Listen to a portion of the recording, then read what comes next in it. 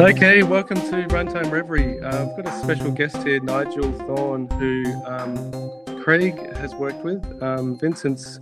Where are you currently, Vincent? You're still in Korea, aren't you? Yeah, this is still Korea. Still living the dream. I'm back in Australia, and yeah, we've got Nigel. So I've worked with Nigel for a number of years, and yeah, I think you've always wanted to get onto the show, but we had a bit of scheduling conflict, so yeah, we've you found guys some time. record exactly when I do my stand-ups every day. Yeah, It wasn't intentional. that's all right. I don't feel hurt. It's fine. It's fine. So yeah, so we somehow stuffed up the calendar, and Nigel said he could join, and we thought, oh no, we're trying to get we didn't want Nigel to come, and no, anyway, so no, please welcome. I've actually been wanting you to come on for a while, so yeah. Yeah, great. Well, it's nice to be here. Yeah, I've missed working with you, Nigel, because Nigel and I work in complete opposite fashions. Like, as polar opposite as you get. Like, I remember at one place we worked at, I spent a couple of weeks just knocking out a project, and at the end of it, Nigel's gone, yeah, but is that service really what you intended? Is it really doing only one job? And it's gotten more philosophical, and I've just looked at him and I've gone, I hate you, you're right, we've got to do it again. But you're wrong, because you're not right either. So we spent the next 2 weeks designing it up properly, and I've gone, actually, I miss that. Those opposite ideas really, you need different perspectives at work. Otherwise, it always ends up the same. Yeah, it's very kind of you to say. I enjoy working with you too. I think you're right. We have very different approaches to things. I think you're very proactive, turn a handle, get it out, get it done. And I'm sort of, more strategical, maybe? I don't know. Like at the moment, I'm working on a thing where I'm like, there's two approaches to it. There's like, oh, we can stick a thing behind a Lambda and just chuck it up there and it'll scale and, it should be all right. And I'm sort of going, well, actually, is there a way that we could structure the data differently so that the actual processing work is much, much less? So it's like, trying to solve the same problem, get the thing done faster, but in completely different ways. Hey, so you two are working together currently? No, we used to. Yeah. Yeah, before COVID times, actually, so it was actually when we were in the office, which was great because, there's that high-tech piece of equipment known as a whiteboard, which was great, where you could literally draw architectural diagrams out, get it done. And, I miss that about working in the office. Work's changed a little bit. I think the thing I'm missing the most is pair programming. I think there's various ways to try and do it online. I'm not happy with any of the tools I'm using at the moment for that. So just that back and forth of passing the keyboard back between each other, I'm just missing that. I really enjoy that. Yeah, no, we do it as best as we can. We still get that fixed, but you know what? We still got to go in the office once a month just to remind ourselves that commuting is terrible. Yeah, it makes your heart sing, doesn't it? Being on that train. Yeah. So you're working on performance-oriented problems at the moment, Nigel? Yeah. It's one of those things I gravitate towards. I think it's interesting within a team, especially when you get a mix of different skill sets within the team, and the product is saying, look, we need new features, so we're constantly pushing to get new features added. It's very easy for code to get you get more and more of the same added to it, and it can slowly, just because people will do the same thing, do it the way it's been done before, and sometimes as a result things grow organically without having some sort of overarching structure to them. And I think that's usually fine. You need to have a moment where you go, well, actually there's enough gravitational pull here that this should collapse into some concept, right? And then so sometimes you end up like going back through code and like pulling out what exactly is the underlying theme within this code base that makes it work. And in doing that frequently, you also find like people will make building blocks, and then they'll use the building blocks that are there to solve a problem. And then you'll go, hang on, but that building block, like it's like there's a Homer Simpson episode where he's trying to get some ice cream, so he goes to the fridge and he wants chocolate ice cream, so he opens up a tub of Neapolitan ice cream and there's no chocolate, so he tosses it to one side and opens up another one, and it's another Neapolitan completely full except for no chocolate, and he just repeats that process over and over again, and then he goes, Marge, we need more Neapolitan ice cream, right? It's this it's like people will use the thing they know about. Like, oh, there is only Neapolitan ice cream. I just, and so you just waste so much. Like it's like when you go, how many items are in this list? And so it'll go through and it'll count all the items and it'll go, oh, there's 4,372 of them. And you go, great, is that bigger than one? Like, is that bigger than zero? And they go, yes, okay, then I can do my thing. You're like, why did you count it? Right? But that was the building block you were given, like the ability to count a list, as opposed to, is there anything in the list? Right? Yeah, and there's lots of opportunities to improve performance just by thinking, well, why do you need this information? What are you trying to do with it? Yeah. Well, the first part is to actually recognize the problems there, right? Because like you weren't here last time, Nigel, but some people made fun of me that our build process was taking an hour and a half, which is not true. I measured it was an hour 40. Wow. And it was you just inherit these things and you just accept that that's the way it is. And then I've gone back after recording and I've just gone, all right, people made fun of me. I'm going to look and see where all the time's taken. Then you just realize people have just added things and integrated it time after time. We're down to 15 minutes now, right? And I think the natural gravity, and you start to get a vibe for it of where it's at. And I think the actual answer is probably about the 7-minute mark, and then the thinking really starts to go, how can I get that down to 1 or 2 minutes? That would be really good. Yep. And, start getting into caching strategies. But the whole problem set was, you sit there, you look at the pipelines, you look at the stage steps, and you just go, why? Why are we doing that there? And then this over. And then you just go, the answer is always, well, you know what? We're not doing that anymore. It's gone. And so it was just an exercise in just killing things. That gets you 90% of the way there. And you're just striving for simplicity. If you get to simplicity, then it's there. But everything else was just a general integration. I need this, so I'm going to add it on. I need that, I need to add it on, rather than trying to find that simple approach. And that's a different modern skill programmers that I see coming these days than the ones that possibly when I first started, doing early C, Pascal, those sorts of things where it was, none of this stuff actually existed. So it was always start with a text editor to write your code. Heck, Pascal didn't even have multiple file support. And these days it's more about integrating off-the-shelf solutions for all the other parts and doing it. And there's that bit in the middle that's sort of a bit lacking these days, which I think you were reminiscing on, weren't you, Vincent? Well, my main thing is that I remember like being in school and then, pretty much like we were only taught one aspect of software development, which is programming. But like all the things that we're talking about like doing at work these days, none of them are taught us in school, whether it's in computer science or any other classes, really. So I feel like there's like a big disconnect. And I feel like if I was taught all those things at school, I would probably change major. That would have been a good chance for me to decide like, okay, this is not for me. I want to go to art major, or like completely different.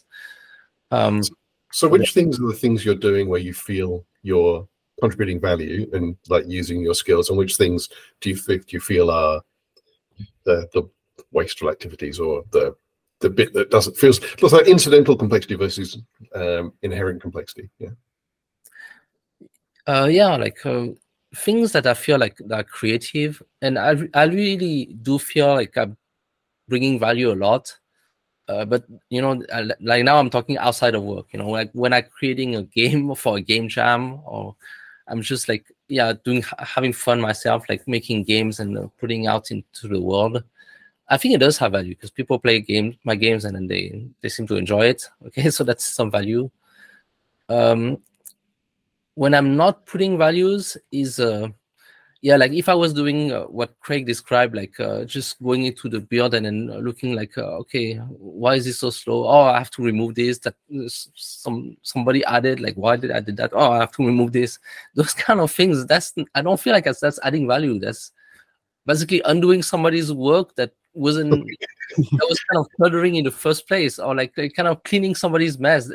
Well, I guess it is adding value, but why is it there in the first place? Sure. I don't get that. I think when you've got teams working on the same artifact, that inherently you end up with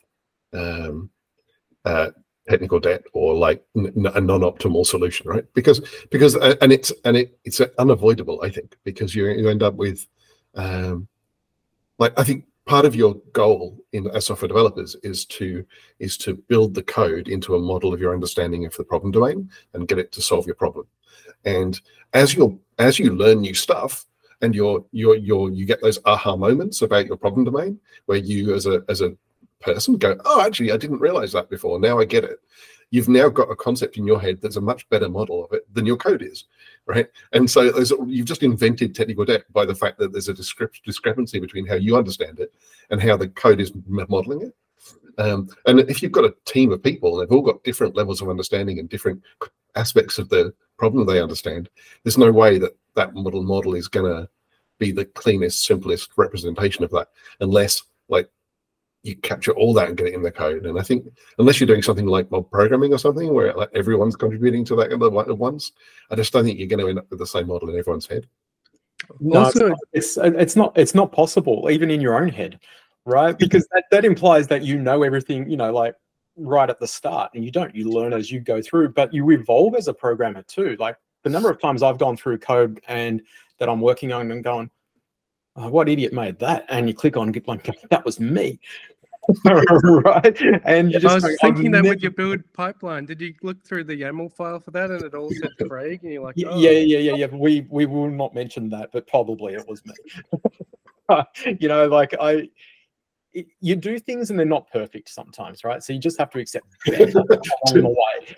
And, say it so, Craig. Yeah, and you know, but you can have some code that actually adds a lot of value that's not pristine and perfect and all of those, right? And it's a difference in mentality too, right? There's that programming that brings you joy and is, you know, pure programming, you know, like doing small things, you know, like the things that I remember learning was, you know, how to build your own algorithms and designing that. You don't do that on your day job, right? You don't get paid for that.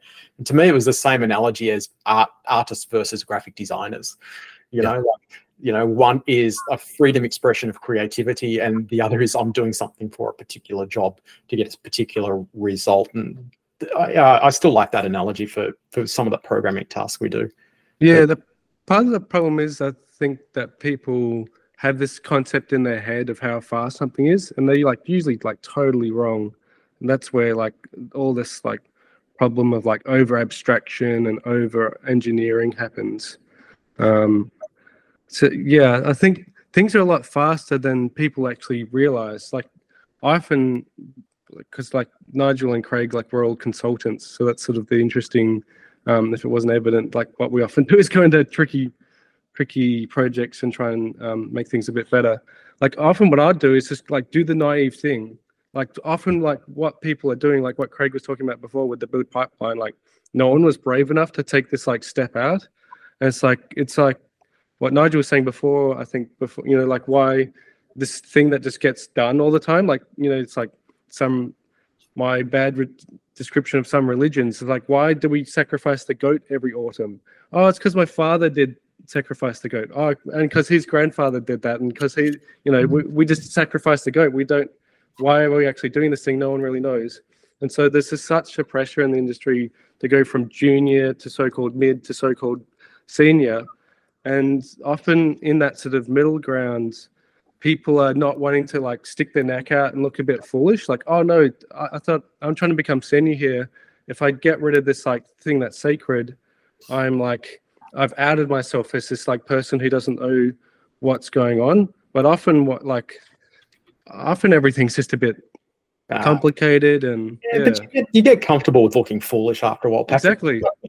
I've been interviewing a bunch of people recently, and then one of the things I noticed is within our industry, you go, I've worked somewhere a couple of years and then I move on. Right? People jump around a fair bit, and it's interesting when they move on, they get and they go start somewhere new. They'll go, oh, okay, this isn't how we used to do it in my previous place, right? And sometimes that's it for them. Like they go, I'm going to drive change because it's not the same as what I'm used to. And when you push them and say, well, but why is what you're trying to push towards better? They actually don't have that backing to understand it. They just go, well, it worked for us here. and that's how it should be done. And you're like, but why, right? Whereas people with more experiences will go, oh well, actually, well, this is the trade-off that's happening, and this is why this is better in this scenario, right? But it's rare. It's quite often the people that you've got they say they're seniors, they've got all this experience, but they actually don't know why the thing they're doing is the way that it should be done, and sometimes they play it in the wrong context. And, but you have to do that, Nigel, right? How else are you going to learn that that's not the way it works, right? So the skill is actually in the trying and failing. Right? Yeah, right. Taking out that self-reflection of going, oh, that didn't work so good. And sometimes it doesn't come at that point in time. Sometimes it comes years later, and, to me, the evolution of going from a junior to a senior, like the labels don't matter much, right? No, there's a mindset switch though, right?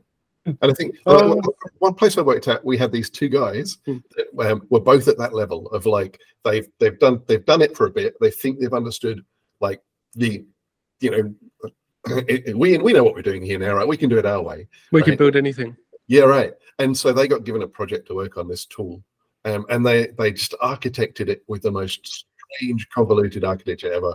But it was like, and it was, I knew it was going to happen, right? It was these guys have to have some rope to go and find out what things that they think people are doing wrong are actually done that way. And so, but by having their own thing to play with, and then giving them a safe place to fail, all right, they were able to then get it out of the system and go, oh, I see, and get that feedback loop.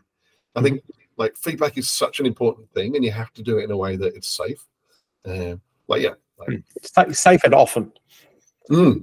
Yeah. If you wait too long for the lesson, then you've wasted, a year of your life and everyone else's, and you haven't got there. But if you can do it regularly, that's a good thing. And be celebrated for recognizing that it's not working and changing your mind. Often that's the sticking your neck out part and being comfortable with looking like a goose, but not easy to come by. But that evolution of going from some junior, senior, and then beyond is that mentality shift of everything's a technical problem to how do you collaborate to it's all a problem of how you think and work with others, to then you start going, actually it's the problem itself. Like if you can get rid of the problem in its entirety and do the simplest thing that can possibly work, because as programmers, we just dive straight into programming mode, right? Writing a solution when you go, like one of those ones was, how do we get more people on our thing? And we start writing software and features and things to bring it in. And you go, or we could have printed stickers and gone down to the local shopping center, which would have been far more effective, but we don't seem to think that way. But that's where you really got to go up a level. Yeah. Speaking of which, I'm going to get some Runtime Reverie stickers and hand it out at the shopping center. I'll put one on my laptop, definitely. We should make some, actually. Yeah, we should. I just want to go back to Nigel, I think, strength, which is there is this sort of natural thing of where guess like stuff has become so productized, and there is a lot of off-the-shelf stuff, and like anyone, like not really anyone, I actually think the average dev is pretty good, but like generally like anyone can sort of build anything. But then you have this like mess, you just have this ridiculously huge mansion with like 15 bedrooms, and like it's just like 17 swimming pools. And what I've seen Nigel be really good at is he looks at the bigger picture. He's not just like looking at because what sort of happened as well, I think, is that we have these little vertical teams. Like we've got a little designer, a little product manager, and then like 6 devs, and they like build out this little arm of the product, and then they strengthen this bit, and then someone else goes and strengthens this bit. And so what I've seen Nigel do is he just like look at the big picture, zoom out a bit, and then look at the fundamental like architectural, how things are sort of mapping conceptually, like you're talking about, but just like also just like simple schemas and how the data's stored and is moved about. So I think like you need that sort of there's not just like one way to do things, obviously, like that's a sort of truism, but like I just think you need multiple avenues here, and I think I just want to highlight that sort of big picture look at things. That's very kind of you. I think I think I lean into my my weaknesses, right? So I don't have the best memory, and I don't, and complex systems are hard. So I try and find the inner complexity, inner simplicity, so that I can understand it better and reason about it. So yeah, that's something I'm always striving for. So it comes across as, you know, oh, Nigel found a simple solution, but that was the only thing I could do, was to come up with a simple solution, because I'm not clever enough to come up with a hard one. So, you know, like, let's go back to the idea of education, right? Like, in the beginning, you were in school, you've only thought like to program, create new stuff, create more stuff, solve solution through software. But I'm thinking like, perhaps like maybe that's where the problem lies. You know, what if we were taught like all the other aspects of software engineering, such as the idea that, you know, you don't always need to make things more complex. If you simplify a system and you breaking down to the more basic level, make it more understandable, and make it so that everybody, let's say in the classroom, like thinks like, okay, now I understand this more. Maybe if that was the goal, rather than, you know, you write your own little program and it works, then perhaps, you know, we would, software engineering as a whole would grow into a world where we would stop having like those like weird systems that are incompatible with each other. And like right now, like every time like two libraries, we have to work with them, like they don't work for some reason, and we have to ask ChatGPT or Google Bard to figure out like what is the magic hack. Oh yeah, there's this line that I need to put there, and then the line actually doesn't really make any sense at all when you think about the whole thing. Yeah, well, you find a path that works for you and you reapply it, right? So like a lot of my code I go into in another module, and I spend most of my time just getting rid of Lodash, right? Because someone knows Lodash, that's a library, it has to come in, and you just go, no, it doesn't. It's a one-liner in JavaScript now. It's off you go and fix that up. But Lodash was my pick of the week. Oh.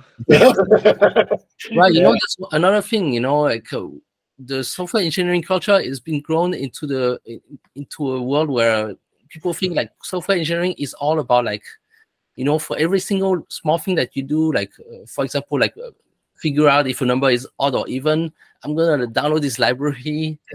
Yeah.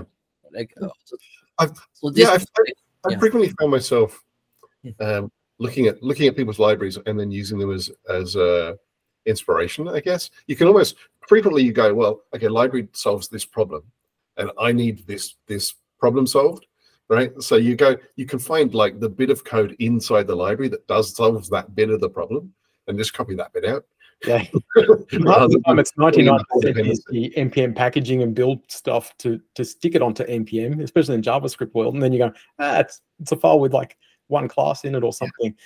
I can redo that in my way of doing it. And sometimes it's a generic problem tool, like you only need like a small element within the larger element of all the features, and you're actually only using one little bit. You go, actually, that's just one function.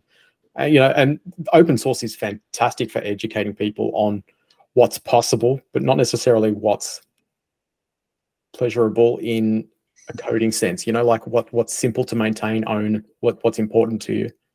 Is that something that you think that we're sort of setting up these like stereotypes here, but like someone more junior might go, well, if I use the open source package, it's maintained, it's up to date, it's going to get the security patches.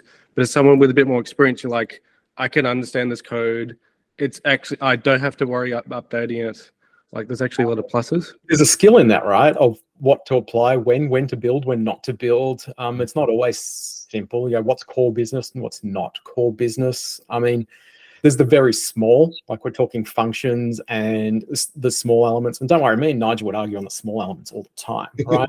But then you get up, and then there's the bigger aspects, like where Nigel was loving to do was to look at the problems and the solutions that were there and trying to find the good ways forward. And I would tap him on the shoulder and go, you do that, bud. I'll go off and change the business. All right.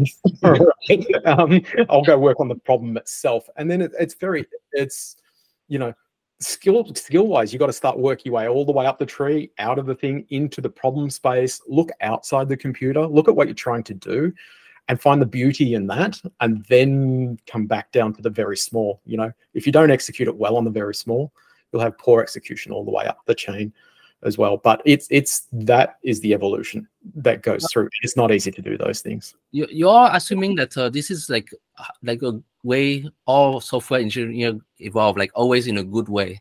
But I'm thinking like software engineers, they evolve in a way that the opposite way also. Like the more they evolve, the more they think, oh, I'm getting lazy about doing stuff. Whenever I want to do something small, I'm just gonna pick a library.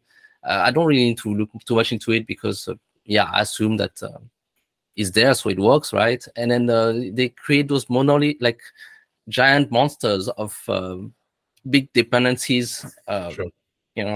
I think one of the things I often find with software developers when they're discussing like what's the right way to do something is that they two people can vehemently argue that they're both the right. Like you go, well, using a library is so much faster to get something going, and why would I try and understand it where there's a library that does it for me, right? Versus people that go, well, if you don't understand it, then you don't know what the ways it can fail are, and you should really get good understanding. But there's these two very opposite sides, I guess, but they're both right, and it's all context, and it's like the like if you're in a startup and you're just trying to find product market fit, right? Your goal is to optimize for doing as many experiments as you can as fast as possible, throw shit against the wall and see what sticks, right? And if you're going, well, how should I TDD this and architect it and whatever, right? Unless that stuff is allowing you to experiment faster, it's actually getting in the way of what you're trying to do, right? And so grabbing things that off the shelf that do a thing and then just wrapping them in some script that makes it work is great to get your experiments up and running, right? But you wouldn't want to live with it forever. So and as soon as you're in that state where you're going, look, I don't want to limit how many libraries I've got because every time a library changes, we have to do a risk analysis against the right? Oh, which is true, you have to do that stuff. But further on, you've got lots of users and you can break people by having your software go down. Then those things are both appropriate, but in the right context. And it's funny when people argue about what's the right thing to do without mentioning their context they're coming from. Yeah. Well, I think this. Just to go what you were saying, Vincent. Like I think there's been. Are you all familiar with like jQuery? So like jQuery. No, never heard of it, Patrick. jQuery, the sort of the pitch of jQuery is that the like JavaScript is like not very like consistent between browsers. Like you had Internet Explorer, and I think Netscape was sort of dead, but you had the different Safari and stuff, and they all work sort of slightly differently.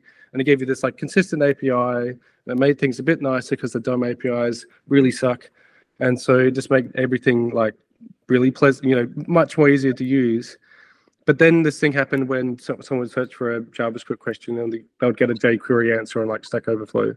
I think sort of what has happened maybe is that there's been a jQueryification of like everything. Like you look at any problem and you go, okay, I want to talk to an API or like, an HTTP API or like do anything. And it's like, you're not going to just go with what's built in. It's like, no, I have to find the right library to do this thing. Yeah. It's like, wait, why do you need to do that? Like, because if you do it the built-in way, it's going to have problems, going to be wrong, and you're not going to be like senior. Like you need to. The industry always goes towards these like libraries for some.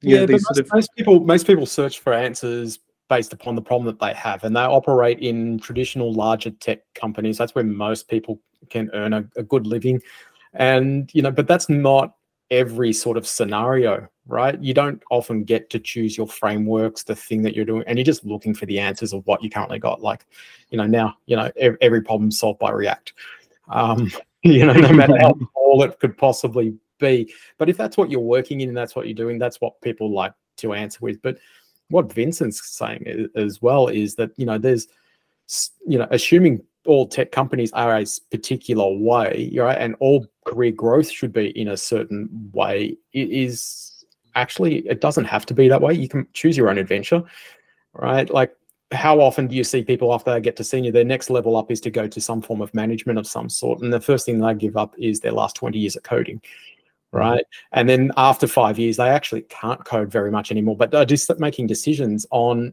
how the code should be going forward in the future, and over time, those decisions become worse in quality because they're still not doing it. So you can choose different paths. You can choose to work on smaller things. It's just, how do you survive in life? You still need to pay the rent. You still need to earn something, and you still want to do something you love. Sometimes you have to get it outside of work, and sometimes you've got to actually just look at things differently.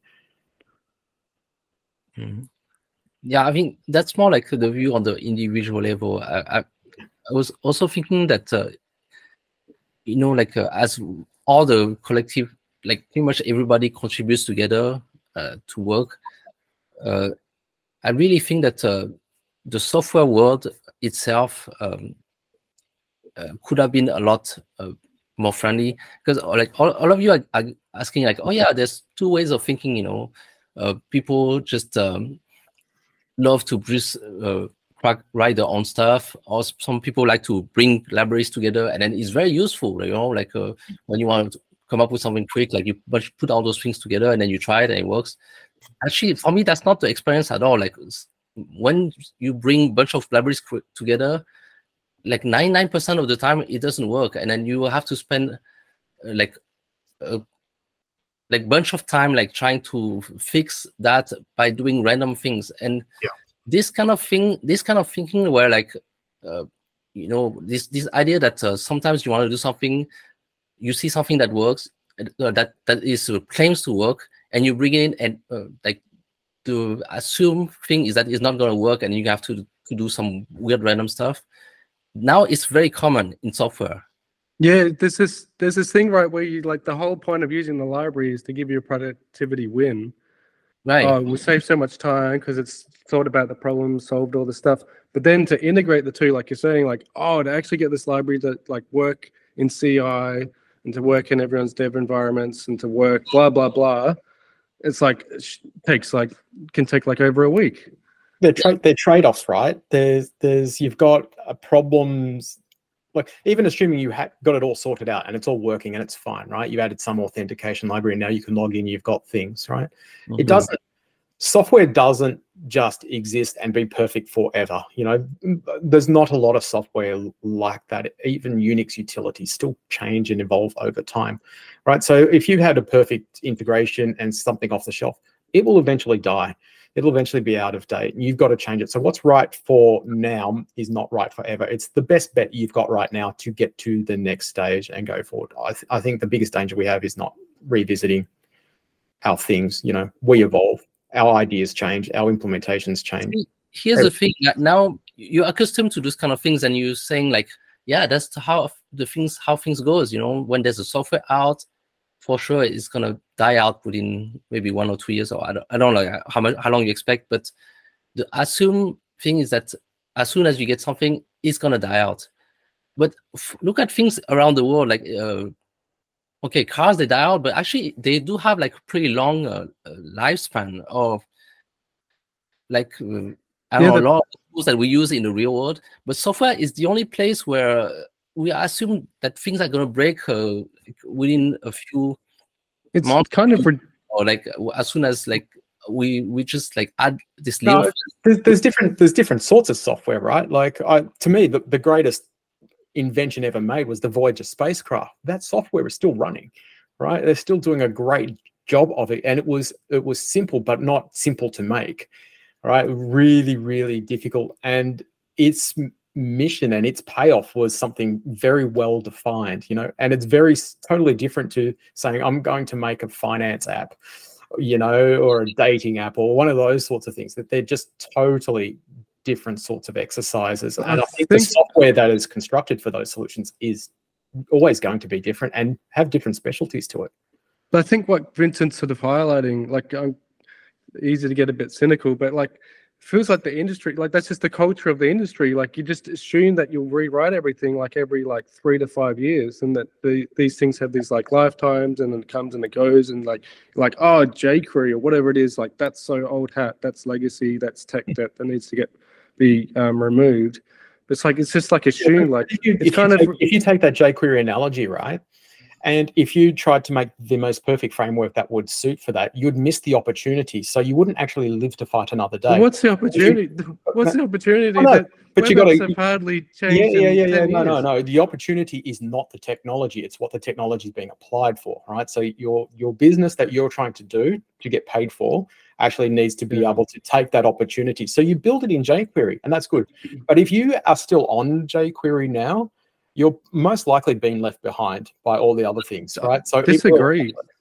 I completely disagree, because I think this is me getting a bit cranky after being in lockdowns and stuff too long. But like, there's been like, you just look at the web apps today and you're like, does it work on my phone? And it just fails at that task. And you're like, we get paid like megabucks and we can't make it work on like the most popular device in the world. Like, it would be slow.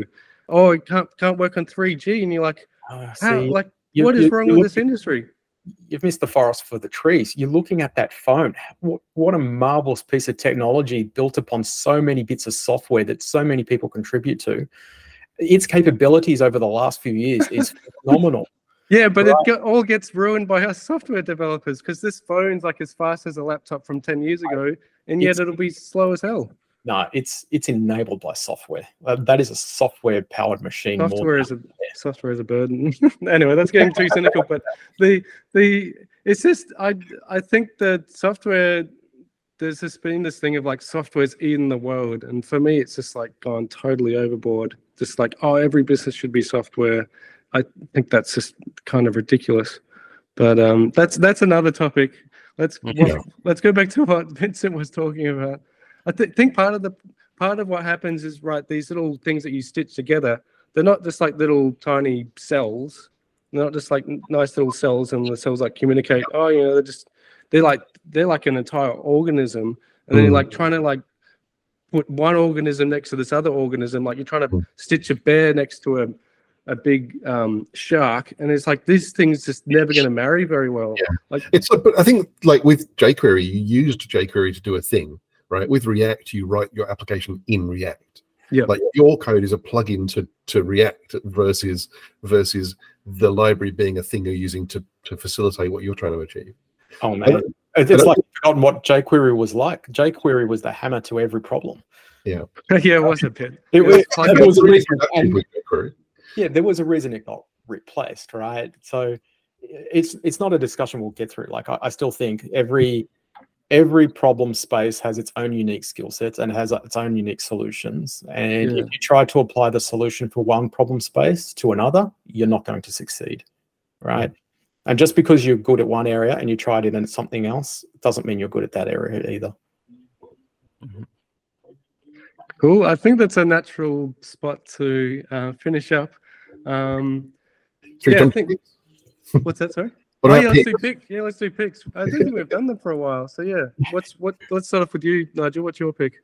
So I think in the last few days, all the Strange Loop and Yao videos from the talks all got put online. They are awesome. It's a fantastic resource. So yeah, go and watch those. Those are brilliant.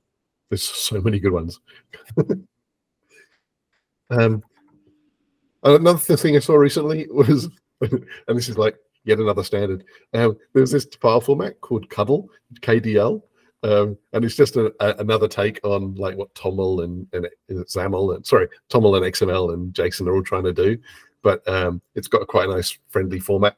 Yeah, I just like the name too, KDL Cuddle. What are picks, by the way? Anything you've seen recently that you think's good, that you want to share with the community? Oh yeah, Bun.js. Like right now, I'm totally like crazy about Bun.js. You know, this is the first time I've tried something, and then off the bat, it pretty much worked. You know, actually no, it's not actually true. It didn't completely work. I still had to do minor tweaking, but it was like smart enough that I'm thinking, this is the way it should be. You know, like things. I just install something, it works. That's what I want. Yeah. Have you used, or have any of you used Bun.js? I've sort of played around with this. I started looking at it. I use this library called SST, which is for doing serverless It's like wraps around CDK and allows you to deploy serverless resources a lot. And it has really good TypeScript support. And I was like, maybe you can plug Bun into it. And there's chats about it, but there's some bug or missing feature in Bun that just makes it not currently work. And so I started looking at Bun and then I backed out and went, it's not quite ready for me yet. Yeah, Bun when I looked at it wasn't quite ready as well in comparison to Deno. And so we actually went with Deno to do those small little projects that we had. But yeah, I'm keen to go back and have another look at Bun now that it's sort of evolved up a bit. Have you looked at Deno, Vincent? I've started trying Deno at some point, but it seems like it was a different way of programming or like different way of thinking of things. Yes.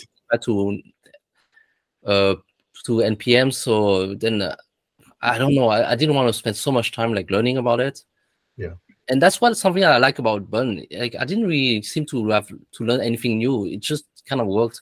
I don't know. I thought like, you can think of it as if like it's not Bun.js is not a new thing. It's just the patch that fixed everything. Yeah, the evolution from what you know to going, all those problems are solved. The builds, it's kind bits. Kind of crazy because like in Node they for years like you had require, right, to require another module, require and then a string of name of the module, and then they added import export to JavaScript, like JavaScript language, and then you had to tell Node to be in 2 different modes. Do you want to be in ES mode or Common.js require mode? And so like it just created this like massive fragmentation and confusion in the community. And Bun.js has gone, why not both? Which is kind of crazy. So you can actually have import export in the same file and use require at the same time. So it's like in one way it's like the most unpure, disgusting solution out you could imagine, but it also just works. So that's super interesting. Yeah, I think that's the thing, like that the thing that you were describing about, Patrick, that's really the one thing that got me stuck for several weeks, like pretty much like just banging my head on the wall on things. And the fact that it solved that, maybe that's the reason why now I really love Bun. It only solved one thing for me, and I thought like, wait, it solves every single thing, but actually I only had one problem, which was pretty much that, like the whole confusion around required and Common.js and all that stuff. But yeah, it's great the way it got solved by. Oh, I have to keep playing with it. I'm still a little bit burnt out by the JavaScript stuff, but it's definitely interesting. It's definitely a lot of investment in it. So, any last picks from you, Patrick? My pick will be this course called Practical Accessibility. It's one of the many courses that I've bought and then spent an hour on and then haven't finished. But it looks really good. It's on sale at the moment. I think the sale ends pretty soon. But if you want to get better at accessibility, it looks like it's from someone with a lot of expertise there. So, yeah. Courses a way of as giving back to creators as well. Like, because lots of people do it, like Kent Dodds with his React testing library and those things. And I saw that like the mock service worker people just put out a course of their own as well. I'm good at buying courses, but not doing any of them. Just as one giving back. There can see Dodds half getting onto it. He's got I think he said I'm doing promotion for him. He's saying tomorrow he's putting his course on sale. That's called Epic Web, which is sort of the remix, and that it includes the other 2 courses, the React one and the testing one. So I'll throw a link down for the mock service worker guy. Mock service worker, if you haven't ever used that, really good. That's probably a good topic for another episode, because I think mock service worker, it's a good solution to a problem, but I am wondering in the future, like, why do we even have this problem? Like, why? Yeah, as we move away from single page apps. We've got our topic. We've got our topic. We're gonna move away from single page apps. Yeah. Yes, please. I'm not sure. I'm sorry, I'm not sure about that. I'm not sure it's gonna happen, but okay. What's your just quickly? We should wrap this episode up. But do you think it won't happen because you think it's not a good idea, or because of the industry?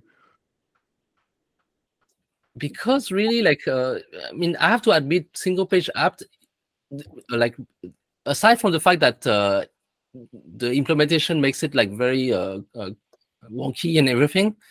It's really a step up from HTML pages where you click on links, it opens like a whole new thing. Like for me, it's a way order of magnitude step up. So I don't know. That's what I'm thinking. But maybe you, I guess I'm thinking that you did agree on that. But yeah. Oh, it's subtle, but yeah, let's have another episode. And please, Nigel, through your I'd like to invite you along to that discussion.